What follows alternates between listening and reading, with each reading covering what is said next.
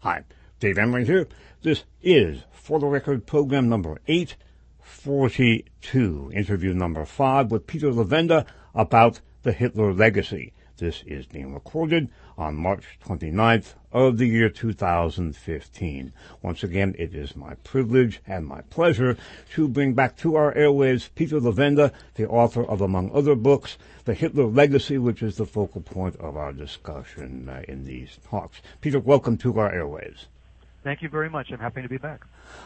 Let's plunge right in where we left off in, for the record, 841. We have been talking about the post-war Nazi diaspora, or what I have called, and you have called, in effect, an underground Reich, and the way in which really virulent Nazis, SS men, Gestapo men, men who worked for the SD, the SS intelligence services, a service, I should say, many of them war criminals of the first order, went to work ostensibly, or they went to work for Western intelligence, and yet they were also using that position as a vantage point from which to perpetuate their Nazi ideology. You analyze some of the institutions that functioned in that sort of Janus-faced capacity, on the one hand working with Western intel and also at the same time serving as a fount for renascent Nazism.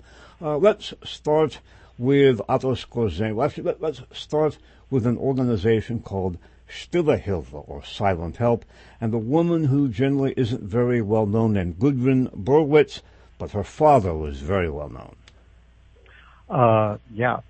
Stille Hilfe means basically silent help. In German, it was a name given to an aid organization for assistance to help SS prisoners of war. That was about 1946. But in 1951, it was taken over by a woman who was called Princess von Eisenberg. She was an aristocrat. She was very much involved in helping SS officers escape justice. We have to understand, before we get into Gudrun Berwitz and the fact that she was the daughter of Heinrich Himmler and one of the organizers of Stille Hilfe, we should understand that why would you create an aid organization for SS prisoners of war specifically? To remind the listeners, the SS was considered by the Allies to be a criminal organization like the mafia. If you belonged to the SS, you were automatically subject to arrest.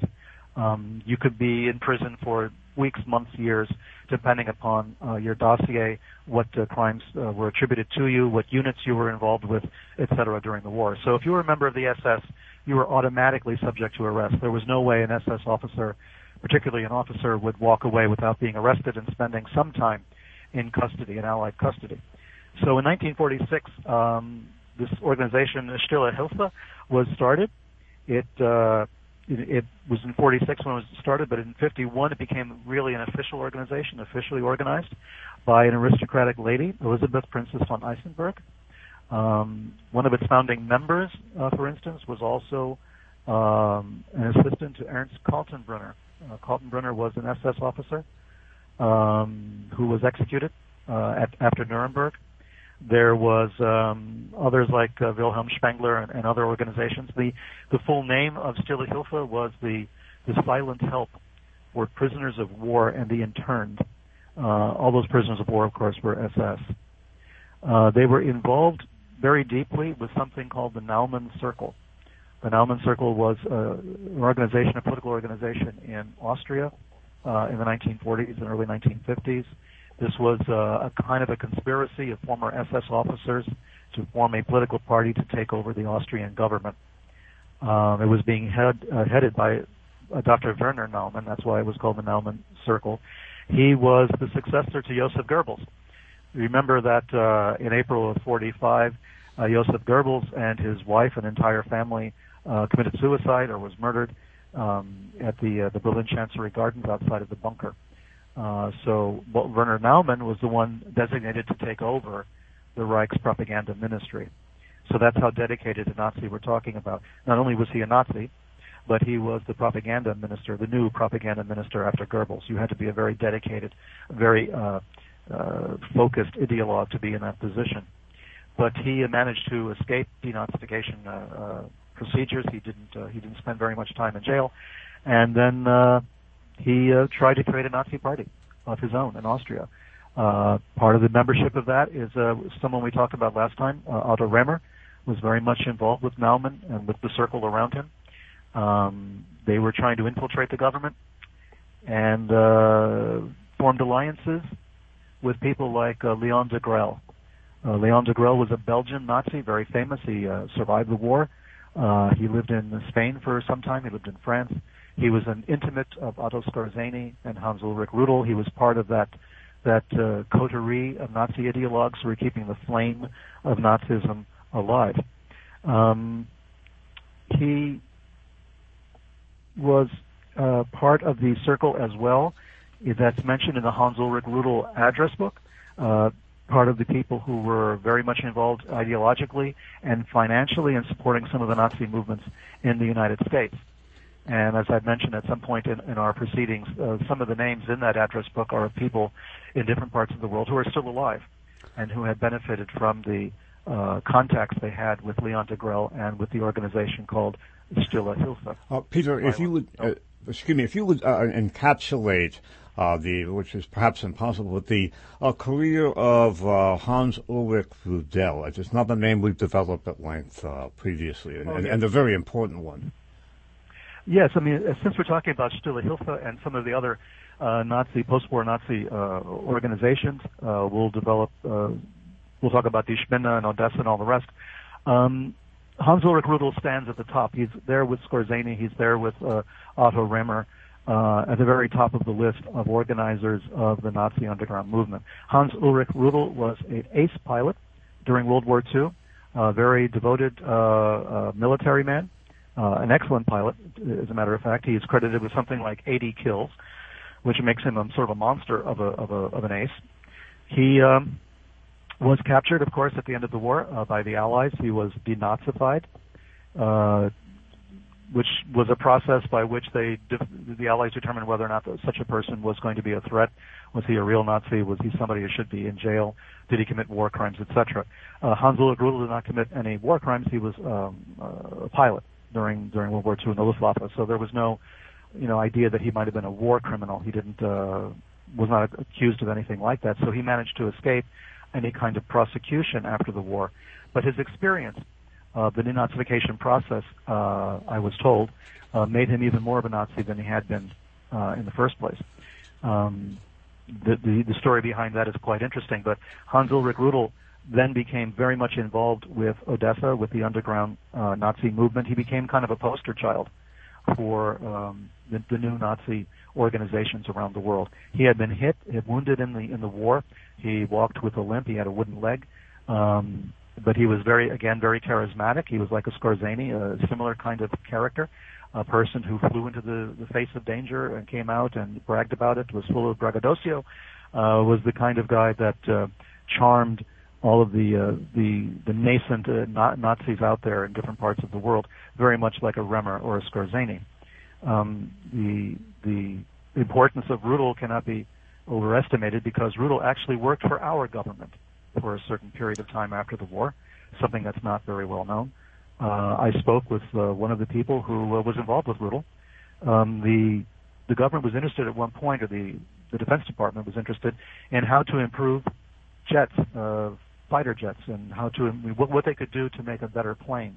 And one of the people mentioned in the address book had actually been, who was fluent in German, had spoken to Rudel on a number of occasions to get his opinions as to what constituted a good plane, what kind of controls were necessary, what kind of sensitivity of the controls, et cetera, technical ideas. Rudel was not an engineer, but he was an excellent pilot, so he could offer a lot of information to our government to help them develop a better plane. But at the same time that these discussions were going on with us, with our government, Rudel was running back and forth to Latin America. He knew Klaus Barbie personally, the butcher of Lyon, a very famous war criminal who was eventually extradited to France to stand trial. Klaus Barbie lived in Bolivia under the assumed name of Klaus Altmann. You will find Klaus Altmann's name and address in the Hans Ulrich Rudel address book in the back of the Hitler Legacy, which means that he knew Barbie when Barbie was still in Bolivia, living under an assumed name. He knew the Mengele family. He knew virtually everyone in the Nazi underground. Their names and addresses are there. Plus, he knew a lot of politicians. He was very much involved with politics in South America. He knew almost everyone in the government in Paraguay, including people involved with the national airlines, people who have been fighter pilots. He knew everyone in Argentina of any importance. Rudel was a person who could get things done because of his personality and his connections. He was sought after as a contact. And the importance of Rudel in terms of the Nazi underground cannot be overestimated. Rudel, Skorzeny, and Remmer, the three of those men in particular, were extremely influential. Remmer, more or less, as an ideologue, as a public speaker. Rudel and Skorzeny as organizers, as facilitators, as people who got the money to the right hands, people who figured out which causes they were going to support financially, and with technology and with training, that sort of thing. That was up to Rudel and Skorzeny, who were the actual fighters in the field during World War II. So that's the importance of Rudel. He's a very important person in this story. He was prominent in the underground. He knew everyone, not just in South America, not just in Europe, but in the United States as well. His contacts extended into Canada, into other parts of the United States, into New York, Chicago, Florida, everywhere. You're going to find names, addresses, and phone numbers of a wide circle of friends in the United States as well as in other countries. And that gives you an idea the extent of the reach of this organization and the fact that we did nothing to go after Rudel to stop him from this organizing, to stop him from making these connections, to stop him from conducting these networks of war criminals, of terrorists and assassins and saboteurs. The U.S. government turned a blind eye to it. In fact, we gave him a phone call when we needed help designing aircraft. This is the degree of, the involvement of our country with these individuals, all in the name of anti-communism. Tell us about HIAG, H-I-A-G. I may be mispronouncing that. No, that's fine. It's an acronym as well. It's an acronym for a German phrase which means Mutual Help Association of former Waffen-SS officers. It was started by an SS general, a Brigadeführer. I think it was Otto Kumm. He led the SS division, the Liebstandarte Adolf Hitler SS division during the war. He became a businessman after the war, Otto Kumm, and then eventually started to organize this organization we're calling HIAG. It was going to provide, initially the idea was to provide financial assistance to members of the SS. If you were part of the SS and in West Germany, because West Germany now was sort of an allied puppet state, because the SS was a criminal organization, if you were a member of the SS, you could not collect your pension. Other members of the military in the Wehrmacht, for instance, could collect their military pensions after the war. But if you belonged to the SS, which was a criminal organization, you were not allowed to collect pensions. So you were basically broke. So you had groups like Stille Hilfe, you had groups like HIAG and others who would raise money for these SS officers who were destitute or who needed money. That was the ostensible reason for organizing HIAG and other groups like that. But that was the ostensible reason. It was like a charitable trust to help people who could not get their pensions through normal means. But actually it was raising money for a lot of other organizations as well, and for a lot of other operations. HIAG was high on the list of organizations that were funding liberation movements in different parts of the world, giving money to the Nazi underground in Latin America. Finally, by 1992, it took that long. It took almost more than 40 years. The West German government finally declared HIAG to be a Nazi organization and disbanded it by 1992. So it's a very long time that it was in operation. It was a very powerful group run by businessmen who had been Nazis. I mean, Kumm was a businessman, and yet he had been, a Brigadeführer, the head of a brigade, a brigade leader, and led the SS division Liebstandarte Adolf Hitler, a very high-profile organization. Here's an SS officer, a very prominent guy, becomes a businessman after the war, starts raising money from other businessmen who were also Nazis, particularly in the SS during the war, and they create an ad hoc financial operation not only to help SS men who were down on their luck, who could not collect their pensions, but to actually use that money as well to help foment rebellions, assassinations, and sabotage in different parts of the world, and to help facilitate the movement of the Nazi underground around the world. So that was Hayag. Hayag is there's not much known about it. It led a very clandestine sort of existence. You don't get a lot of information on it, considering it lasted so long. But other organizations got more publicity, like Die Spinne or Odessa. Spinne, I mean, yeah, go on. Let's move the discussion to Odessa, and then Die Spinne and Otto Skorzeny. Odessa first. Okay, Odessa, you've heard the name before many times. The Odessa File was a famous novel by Frederick Forsyth. It was a famous movie starring John Voight. The movie bears going back and watching it again because of a couple of little throwaway pieces of information that make it look as though it is trying to tell you a different story. The story of Odessa File begins on the day that the assassination of President Kennedy is announced. John Voight is a journalist. He's driving through Berlin, and he hears this on the radio that Kennedy's been killed. And on the same day, someone else has been killed, and there's a notebook, and et cetera, et cetera. It leads to the Odessa File. What was Odessa? It was believed to have been the creation of a novelist, Frederick Forsyth, or it was the creation of Simon Wiesenthal, the famous Nazi hunter, who came up with this idea that Odessa, another acronym, it stands for the Organization of Former SS Officers, was like an idealized image of an underground Nazi group, and many historians have come out since then saying, well, Odessa never really existed. There was never such an organization of underground Nazis. It's a chimera. It's something that was invented by the popular press, by the media, by novelists in Hollywood, and there is no such organization. Well, as it turned out, there actually was. There is a very famous Argentine journalist, Uki Goni, who discovered Odessa documents in Europe at the area of the escape routes that went through Austria and northern Italy in the Tyrol. Some of the official documents there are stamped Odessa, talk about Odessa quite specifically. I include a couple of documents in the book that you can see for yourself, which openly discuss the existence of Odessa. Odessa existed.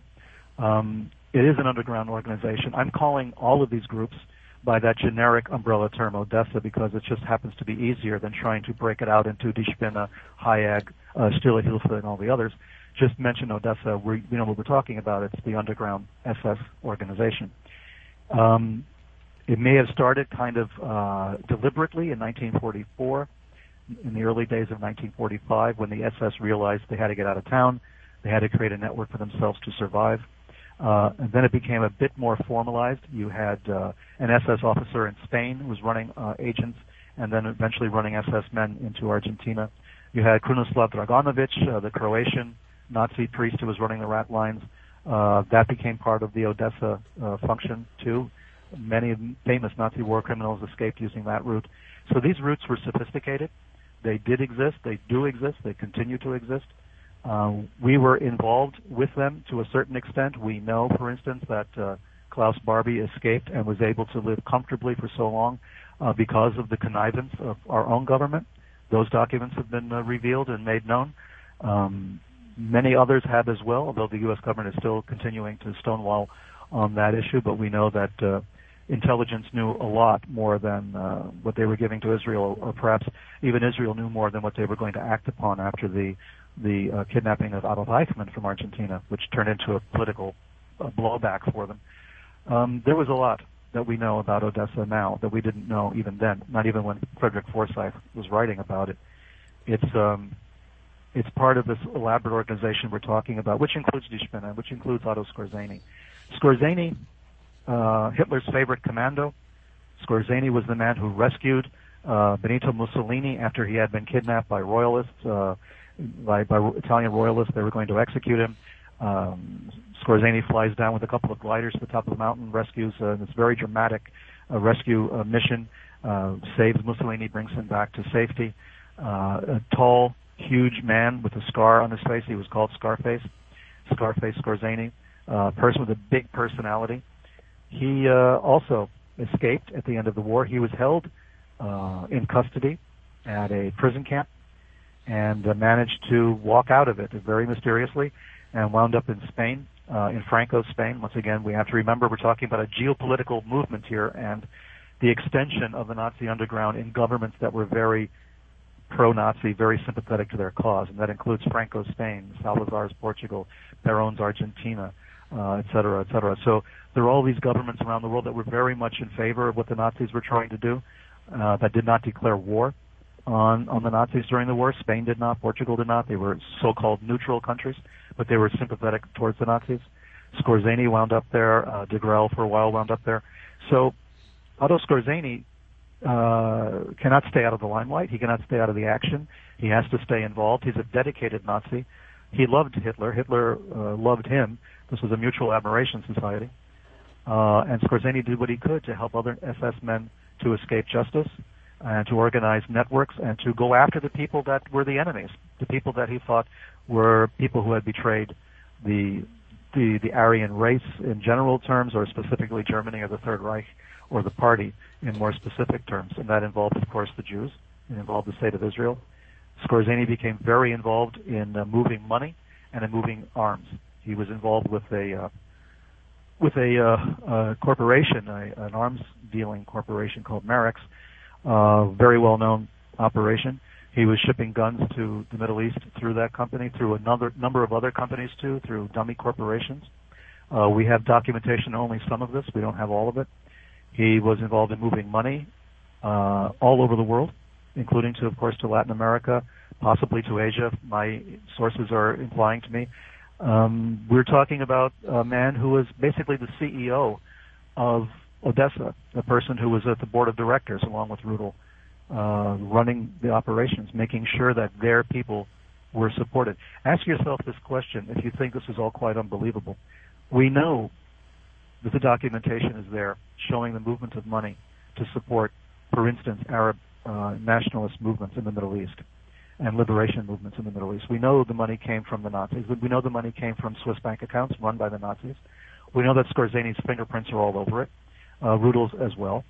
We know all of this is happening. Why would Otto Skorzeny, dedicated Nazi as he was, why would he spend money on the Arab liberation movements? Why would he spend money on Arab nationalism? Why would he go to that extent? We're talking millions of dollars. We're talking about arms deals. We're talking about moving personnel. We're talking about what they used to call Skorzeny's Egypt, because he moved so many people into Egypt to help the Nasser regime. Why would he do all of this as a dedicated Nazi? It's only because, from my point of view, that there was a common cause between these movements and Nazism, between these movements and what he was trying to do in the underground. These people were becoming enriched by this connection with Skorzeny. He was helping his own people, obviously. He was helping SS men all over the world. He was getting them jobs. He was getting them false documentation wherever they were living, in Europe, in Latin America, or other parts of the world. He was very involved in that. But by the same token, he was using money that could have been used to help a bunch of aging SS officers in Argentina. He was taking that money and shifting it to Arab nationalist movements. He was shipping it to the Palestine Liberation Organization. He was shipping it to people who were going to fight against Israel. This indicates the degree of ideological allegiance that people like Skorzeny and Hans Ulrich Rudel and Otto Remmer, Klaus Barbie, Franz Stangl, Erich Priebke, the list goes on and on and on, Walter Rauch. This indicates the degree of loyalty they had to this ideal, that they would sacrifice themselves, sacrifice their finances, risk being caught, risk capture, in order to help other people fight against their common enemies. This was an ideological commitment. Skorzeny at one point tried to poo-poo this and say, well, I'll sell guns to anyone. It doesn't matter what about their ideology. But the facts argue against that. The facts argue that Skorzeny was overwhelmingly supplying right-wing anti-communist or anti-Jewish organizations, as was Rudel and everyone else involved in Odessa. Before we move on to how the use of jihadism as proxy war applies to the U.S. and the Cold War, with Skorzeny, tell us briefly about the Paladin mercenary group. Oh, the Paladin mercenaries. Well, this was part of Skorzeny's operation as well. I mean, Paladin was, one of those, how shall I put it? It was based in Spain. It was, of course, as Skorzeny was. Paladin was, he loved the name Paladin, by the way. You might remember there was a television program with the same name out around that same time. And Skorzeny felt, he sort of identified with this idea of this black knight wandering in the world and, righting wrongs and, meting out justice. He was very involved with Paladin in Egypt, for instance, and in Argentina and other countries in the world. Paladin would supply training and financing and support to a number of his pet causes, which involved, of course, Arab nationalism. He was very involved in Egypt.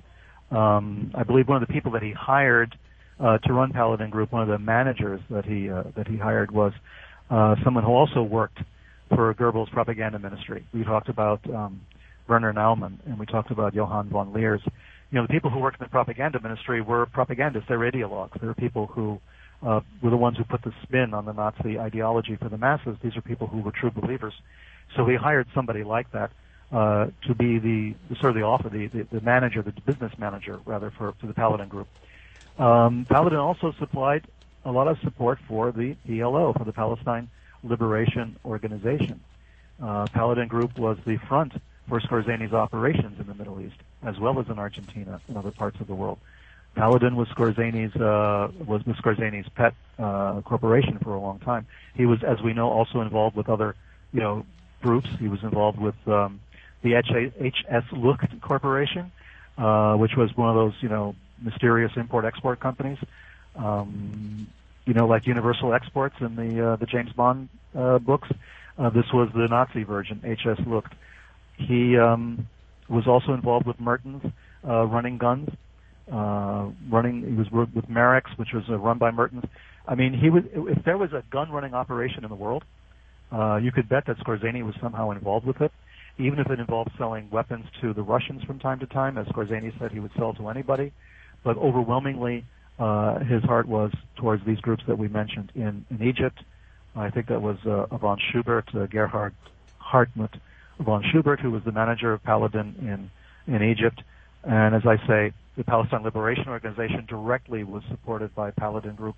And again, behind Paladin is Skorzeny. So, if you start digging at the arms deals of the 1950s, 60s, 70s, you're going to find Skorzeny involved in it, and if not Skorzeny, one of his associates involved with it. We sort of glamorize a little bit, romanticize the role of arms dealers, the Lord of War and all of that to a certain extent, but the reality is far more seedy, far more sinister.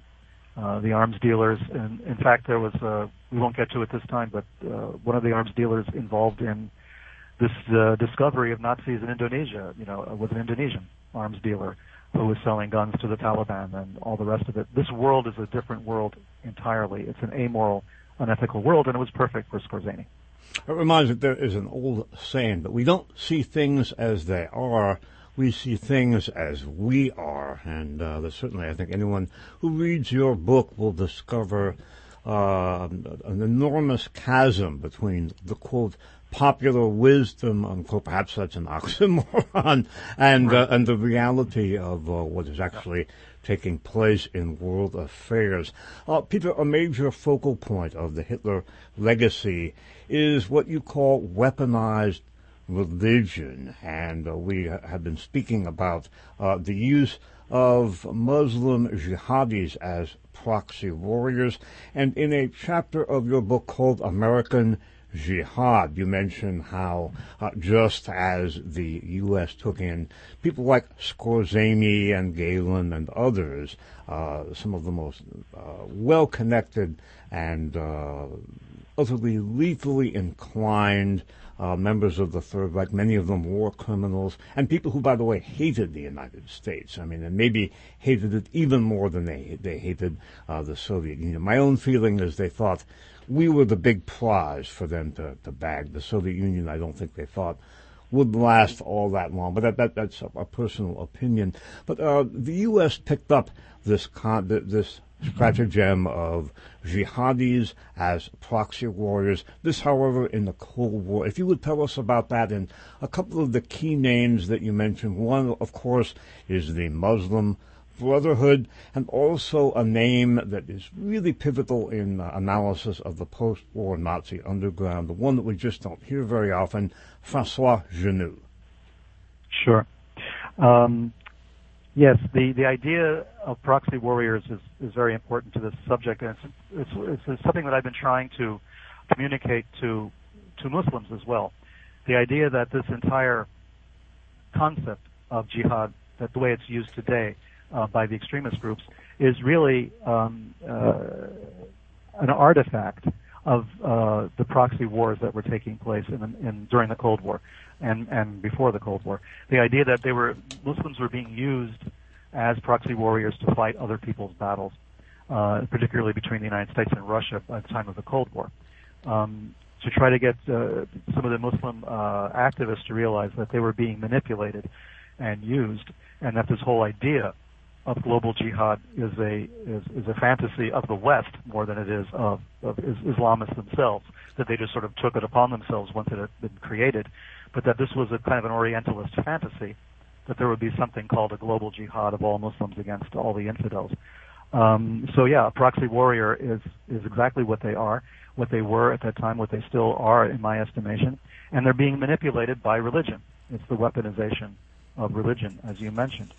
We talk about the Muslim Brotherhood, for instance, and that's something which is a hot button topic these days. People fall on both sides of that discussion. Is the Muslim Brotherhood a terrorist organization or not? Some countries have labeled it a terrorist organization, and yet we have Muslim Brotherhood operations here in the United States. So what is the difference, and how does it look to an intelligence officer or to somebody involved in military or geopolitical operations? I have a quotation from President Eisenhower at the very beginning of that chapter of American Jihad, which pretty much lays it out. Eisenhower writes a letter to the head of the Presbyterian Church back in 1958. And he says, I quote, "I assure you that I never fail in any communication with Arab leaders, oral or written, to stress the importance of the spiritual factor in our relationships. I have argued that belief in God should create between them and us the common purpose of opposing atheistic communism." Well, there you have it in a nutshell. I mean, that's exactly what this was all about. Create common cause. Say that communists are atheists, therefore we should all be on the same side and fight. And that wasn't an empty gesture. That wasn't simply Eisenhower saying, it would be really nice if you guys would get on our side and fight against the Russians. That took on a very material reality as time went by. And as the CIA became very involved in trying to use one Islamic group after another in order to form a kind of a consortium or a cartel to go against the Soviet Union. People who basically had nothing in common except a kind of superficial allegiance to the Quran and to the Islamic faith. But there were ethnic divisions, linguistic divisions, political problems, tribal rivalries, all the rest of it, which CIA then tried to ameliorate and try to downplay all of these issues, and to get everybody, singing from the same page in the hymnal, no pun intended, and to go after the Soviet Union altogether as a bloc. And this is what Eisenhower was talking about in 1958. Even earlier in 57, he thought that we should do everything possible, as I say in the Hitler Legacy, to stress the holy war aspect. Allen Dulles actually commented, according to the memorandum of conference with the president, dated September 7th, 1957, Dulles said that if the Arabs have a holy war, they would want it to be against Israel. Very perceptive of Dulles. The president then recalled, however, that Saud King Saud of Saudi Arabia, after his visit to the United States, had called on all Arabs to oppose communism. So you see that the idea of weaponizing religion began with Max von Oppenheim, in the 20th century context, began with him and this idea of global jihad. But then after he dropped the ball, and after the Nazis dropped the ball, and al-Husseini kind of dropped the ball, then Eisenhower picks it up and decides that he's going to run with it. And from the 1950s into the 1960s and 70s, we see the CIA, who had been very involved under Dulles with helping Nasser get his share of Nazis, with helping Argentina and Bolivia getting their share of Nazis. Now Dulles is, not Dulles, but now the CIA is very involved now in deciding that we need more than just the Nazis, we need also the Muslims.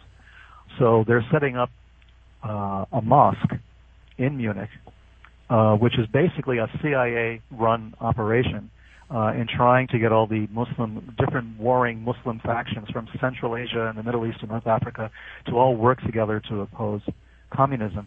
And the funny thing, I don't know if we would say funny, but sad or disturbing fact is that this mosque, this CIA operation, which then became a kind of headquarters for Muslim Brotherhood and for groups allied with them, was set up in Munich. In Munich, Germany, which was the birthplace of the Nazi Party. The kind of weird coincidence that represents is a little unnerving, but there you have it. So they put the mosque in Munich. They financed it heavily. They set up a radio station in Germany, which was broadcasting in various Central Asian dialects as well as Arabic and Farsi and Urdu to the rest of the Muslim population, telling them to rise up against the Soviet Union, so on and so forth. All of this is taking place.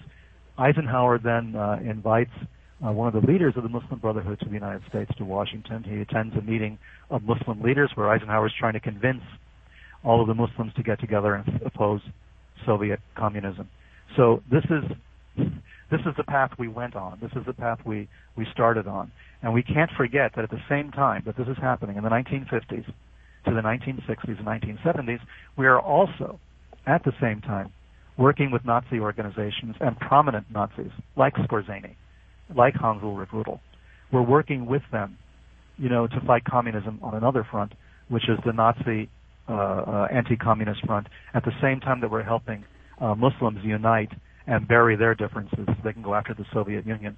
We are in bed with the people who would later then come and turn against us very, very quickly once the Soviet Union had fallen. Remember, the Nazis' goal was to get rid of both the Soviet Union and the United States. And this could be assumed to be the goal of some of the more fanatic of the Islamic activists who want to see, of course, the Soviet Union has fallen, but Russia is still there, very powerful, very much in everyone's face. But now the United States is considered to be the other major player that they're waiting to destroy if they possibly can. This was part of the Nazi dream, was to see a strong, united Germany once again, standing up to the Russians on the one side and the Americans on the other, and creating a new Reich, maybe a Fourth Reich in this case. But the people who started the Third Reich were very much involved in creating the apparatus worldwide to ensure that a Fourth Reich would be a possibility. Tell us about François Genoux. Here is a person who actually met Adolf Hitler during the war. He was Swiss, French-Swiss. François Genoux became a banker. He was very involved with one of the Swiss banks that was actually the repository for much of the stolen Nazi treasury that wound up in Switzerland after the war. As you may recall, it wasn't until the 1990s or so that we began to realize the extent of the Swiss holdings of Nazi gold and other Nazi treasures that the Swiss banks had. And we were sort of pulling teeth in Bern and in Zurich and in Geneva to try to get understanding as to how much money there really was there that the Nazis had taken, how much was buried in their vaults. François Genoux was the guy who had the key to those vaults. Genoux was the guy who was very much involved in making sure that Arab nationalist movements in North Africa and the Middle East were being appropriately funded. When Adolf Eichmann was arrested, kidnapped out of Argentina by Israeli commandos and taken to Jerusalem to stand trial, the person who arranged for his defense attorneys was François Genoux, and the one who paid for them was François Genoux. He was very much involved in helping to finance the movements such as the PLO, the PFLP in Palestine. He was very much involved in North African liberation movements, for instance, in Morocco, Tunisia, and Algeria. This was all part of his program. This was something, again, he could have easily have made more money supporting other groups in other places, but he had the key to the Nazi money in Switzerland, and that money was earmarked for a Nazi agenda. And Junot was perfect for that because he was a devoted Nazi. He had been totally blown away by his meeting with Hitler in the days just before the outbreak of the war. He was a person who was a dedicated Nazi. To the end of his days, he died only a few years ago. Actually, he was going to be arrested on some of these charges, although it was very, very late in the day. They claim he may have committed suicide. But Junot was at the center of it. Junot was very much involved with people like Skorzeny and Rudel. This was all part of the same coterie of financiers and the Nazi infrastructure for the underground, for what we're calling Odessa.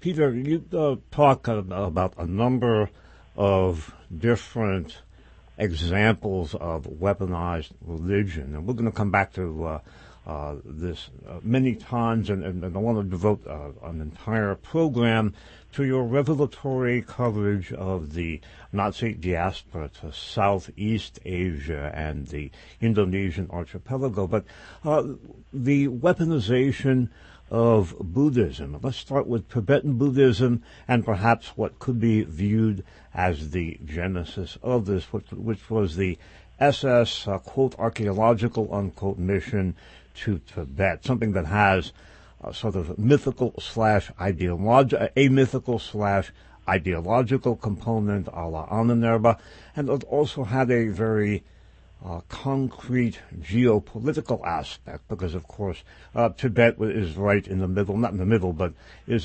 central to the concept of the Earth Island and places like China and India. And so how do we find His Holiness the Dalai Lama networking with SS officers like Heinrich Harrer and Bruno Beguet? Yeah, this is one of those things that I was not prepared to find when I found it. And I came across it when I was researching on Holy Alliance the first time. That was back in the 90s. And I had come across a documentation at the National Archives that showed that the Nazis, or the SS in particular, had financed an expedition to Tibet in 1938. I thought this was one of those things that you read about in these speculative fiction books, you know, sort of the Tibetan connection to the Nazis and stuff. I didn't realize it actually happened until I had done the research, and I was startled, by this idea. I couldn't, get my head around it. I read the newspaper reports that were published at the time, saying the first white men in Lhasa, for instance, some of the newspaper articles, which was not exactly true, but it was close. And what I did is I then went to the Tibet House in New York City. Tibet House is a series of places around the country, around the world, run to promote, Tibetan ideas, Tibetan religion, Tibetan politics, part of the Dalai Lama's operation, financed by people like Richard Gere and Robert Thurman and people of that nature, very prominent Hollywood celebrity types, et cetera, which I only found out while I was researching the Hitler legacy, that Tibet House was actually a CIA front, among other things. But at the time, I did not know this when I was researching on Holy Alliance. And I found video footage. There's documentary footage. There's photographs. There's a lot of documentation on this particular expedition. And the expedition was run by a man called Ernst Schaefer, who was a very well-known anthropologist. He had been to the United States. He had lectured in various places before the war, of course. He was a respected author of books on Central Asia, for instance, sort of like a Sven Hedin of Sweden. He was that kind of an explorer, kind of an adventurer type. He was leading the expedition to Tibet in 1938 with SS flags and swastika armbands and all the whole thing. And among his retinue was Bruno Beguer, as you mentioned, and a few others. They were measuring skulls of Tibetans, crania, to see, see what the racial makeup, the ethnic origins might be of the Tibetans. The idea that maybe the Tibetans were the lost race, the origin of the Aryan people, which was kind of a Himmler concept. One of his fantasies was that Tibet was the origin, place of mystical power and genetic purity. It was still a kind of a feudal monarchy. All of these things appealed to Himmler. Plus, of course, there was the idea that they had, hidden scriptures and sacred texts and sacred objects, very Indiana Jones. They were going to take all of this stuff back with them and see how that could be used in the interests of the Reich. So this expedition took place in 1938. At that point, the Dalai Lama, I think, was still a child. I don't believe he met any of these individuals at that time, but the story would develop a bit later. So during the war, 1938 is when pretty much just before the war broke out. In 1939, the war was in full flower, and all of these members of the Tibet expedition, the SS expedition, were back in Germany, and they were back at work in fields that would have been more conducive to whatever the war effort might have been. In the case of Bruno Beguer, this is the thing that astonished me mostly, I think. It opened my mind to the possibility that a lot of the New Age information that we're given all the time about Tibet and about the mysterious East, all this Orientalist kind of fantasy, might have a big hole in it. And that's when we discovered that Bruno Beguer, the SS man who was out there measuring crania among the Tibetans for ethnographic studies or whatever, was now back in Germany, deciding he was going to create a museum of human beings. And he was going to show the progress, the different kinds of races. And in order to do this, he needed specimens. And he went to a concentration camp. He looked at the living specimens that were there, human beings, pointed to the ones he wanted, had them murdered, and had the skeletal material, or had actually all the bodies shipped to him for defleshing, so that he could make sure that he would have perfect skeletal material to show in his museum. He was responsible for the deaths of over 80 individuals from the concentration camps. This was a man who had been to Tibet, who had attended religious ceremonies there, had gone to the Buddhist temples, had spent a lot of time there, came back and committed murderous atrocities, for which he spent, I think, not more than about 2 years altogether in prison. And then later in his life, considered himself a friend of Tibet, actually wrote letters to the Dalai Lama's organization in Dharamsala in northern India, which were published at one point on their website. I believe they've since been taken down, talking about his fond memories of Tibet. There's photographs of the Dalai Lama with Bruno Beguer, a man who was a war criminal responsible for murder. For war crimes, unbelievable war crimes, picking out human beings as specimens for a museum. This is something you might hear about in a horror film, and yet here was Beguer actually doing it and proud of having done it. And networking with the Dalai Lama decades afterward. Yes. There was a movie in the late 90s starring Brad Pitt as a guy named Heinrich Harrer, last name Harrer. He too was SS, and he was more deeply involved with the Dalai Lama. Tell us about Heinrich Harrer and perhaps the difference between the celluloid Heinrich Harrer as portrayed by Brad Pitt and the remarkable covert reality of Heinrich Harrer as you have set it forth in the Hitler Legacy. Well, I've been fascinated by Harrer for a long time. I have, I think, a first edition of his book, 7 Years in Tibet, that I read years and years ago, and was not aware of the entire story at the time. Of course, nobody was. Harrer was a mountaineer. He became famous as a mountain climber. One of these very aggressive physical guys, an Austrian, had his picture taken with Hitler, with members of his team, his mountaineering team, had photographs taken with Heinrich Himmler at a dinner. Harrer was a golden boy of the Third Reich, showing that what remarkable specimens the SS was producing. So here was a young blonde SS officer who then is captured behind enemy lines in India. The story, the cover story is he was going mountaineering again. He was going to climb some kind of mountain in the border between India and Tibet, and was captured by the British when the war broke out, spent some time in a prison camp, and eventually he and a friend, Peter Levenda, they escaped from the prisoner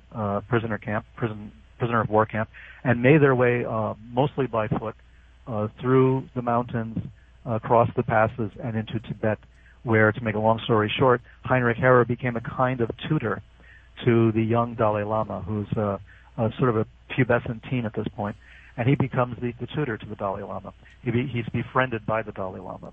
He introduces the Dalai Lama to the Western world in general, to radio, to movies, to all sorts of things that the Dalai Lama would not ordinarily have been introduced to. And here's a guy who's telling him all about this and telling him all of these stories. That's the pleasant story that we're given in Heinrich Harrer's book, in which he makes no mention of the fact that he was a member of the SS. And not only, as we find out later, was he a member of the SS, he was also a member of the SA, of the Sturmabteilung, the stormtroopers. This was a devoted Nazi, an Austrian Nazi. Austria has given us some of the most virulent Nazis, more than Germany. Of course, Austria gave us Hitler. Austria is the country where you find a lot of the very, very doctrinaire, very ideological Nazis coming from, and Harrer was no exception. Harrer was a devoted Nazi. He downplayed it, of course, saying that he only joined the SS because he had to, in order to do what he wanted to do, in order to go on these trips and go on these journeys and stuff. It was like a business decision, basically, according to Harrer, until his SS dossier came to light, and we discover he was not only in the SS, he was also in the SA. He was a member of the Nazi Party. I believe he joined the Nazi Party when it was still illegal in Austria to do so. This was a man who was a Nazi. There's no question about it. So we have to put that to rest right now. He was not an innocent who just had to join the SS. The way Werner von Braun says the same thing, I had to join the SS because you had to in order to work at this factory or something, which was nonsense. So here's Harrer with the Dalai Lama. He's there right up until the point of the Chinese invasion. We have CIA going up into Tibet to try to cut deals and try to figure out how they're going to help the Dalai Lama to escape. There's all sorts of secret meetings taking place. The reports have been published. They're now documented. At the time that the CIA is meeting with the Dalai Lama, and the Dalai Lama's representatives, his associates, his brothers, and some of the other people in the government, Heinrich Harrer is there. He's still there. He had to have known what was going on. According to Harrer, he was an intimate of the palace. He knew everything that was going on. If white people started showing up in Lhasa, he would be the first to know about it. He never talks about this, never discusses it. Slowly, as more and more information comes out, and he's written other books since then, before his death a few years ago, people began uncovering more and more of the Harrer background and discovering that he was very involved with American intelligence, at least, if not with other intelligence agencies also. He was spying, and he was an anti-communist, and let's face it, so's the Dalai Lama. The Dalai Lama's country was invaded by communist China. The Dalai Lama has a very anti-communist, of course, perspective on these things, as he should. He was the leader of the country, both politically and spiritually, one of the few left who could claim that kind of leadership role. So I'm not taking it away from the Dalai Lama by saying that he was an anti-communist, but being an anti-communist, the problem is it gives you strange bedfellows, as it does in the United States, as it does anywhere else. Becoming anti-communist is almost a magnet for the extreme right, for pro-Nazis, for fascists of various kinds. There's almost no way out of it. It's very hard to take the middle path and have a high moral ground and saying, well, I'm anti-communist and I'm anti-Nazi at the same time. It's easier to be one or the other. Many of our American politicians have been sacrificed because they wanted to walk the middle path, and a plague on both your houses. But as it turned out, it's very difficult to do that. The Dalai Lama is no exception. We don't see him photographs with leftists, for instance. We don't see him taking photographs with communist leaders. The Dalai Lama's photographs are with right-wing types, with Nazis, with Bruno Beger, with Heinrich Harrer, with Miguel Serrano of Chile, a rabid Nazi ideologue who was an ambassador to India at the time the Dalai Lama was living in India. He's surrounded by people who are from the extreme fascist Nazi background.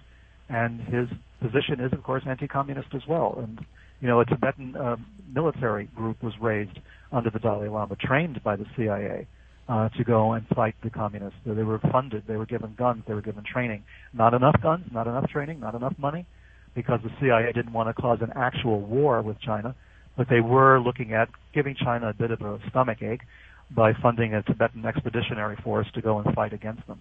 So this was all part of the deal. The Dalai Lama had to know. that the kind of funding he was getting from CIA was not going to liberate his country, that it was just simply a drop in the bucket for, cosmetic purposes, and to bother the Chinese, but not really to upset them too much. So part of the whole geopolitical structure around the Dalai Lama is extremely suspect. You point out that Heinrich Harrer, again, like so many SS officers, was working on covert ops for American intel, again. Well, yes. I mean, the suspicion started when he wrote a book about a trip that he took to Papua New Guinea. Talking about "I Come from the Stone Age," I think was the title of the book, if I'm not mistaken. And I read the book. I went through it, and it's a very strange book compared to 7 Years in Tibet. It's very low on detail, particularly considering that he was in Papua New Guinea at a time when the Dutch were on the verge of losing that territory. He was in there at a very peculiar time and says almost nothing about it. Virtually discusses very little about it, discusses very little about some of the people that he met and some of the places that he was. It looked as though it was a cover story for something. And this was picked up by reviewers with background in anthropology, in archaeology, and ethnography, who read the book and said, what is he talking about? It looked very much as if it had been a government-sponsored text, as if some government somewhere had just sent him there to write this thing.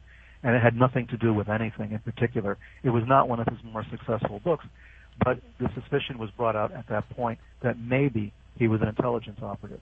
And yes, as late as the 1960s at least, and the 1970s, the early 1970s, from what I can understand, Harrer was in the employ, or if not in the employ financially, somehow collaborating with Western intelligence services. I think there's, at this point, no doubt about it. It's the only explanation that makes sense. Peter, we have about 2.5 minutes left on this slide, and there are many topics I want to cover in interviews to come. We've already covered a lot of ground. We still have a long way to go, and I'm looking forward to this. I just want to say, from a personal editorial standpoint, I'm in my 36th year on the air, and because of the very nature of radio and what I do, the information I'm presenting is sequential. I have to do it episodically. And I was so excited to read your book because there are so many points, including about the Dalai Lama, Beguer, Heinrich Harrer, and so many of these things that I have been conveying to the listeners, again, episodically, and necessarily because of the nature of the medium. And yet, in your book, from one cover to the next, it is just downloaded in sort of almost like a hellish cornucopia. It is quite remarkable. Again, people ask me, well, I believe what you're saying, but I don't know what to do about it. Well, obviously, think globally, act locally. Getting this book and reading it and telling others about it is something that people can do, and I don't get money from this at all. Peter, tell them where they can get the book and find out more on your blog. Thank you very much. I appreciate it. Yes, you can get the book of course, on Amazon.com, at Barnes & Noble. You can, all the usual sources. You can find my website at peterlevenda.com.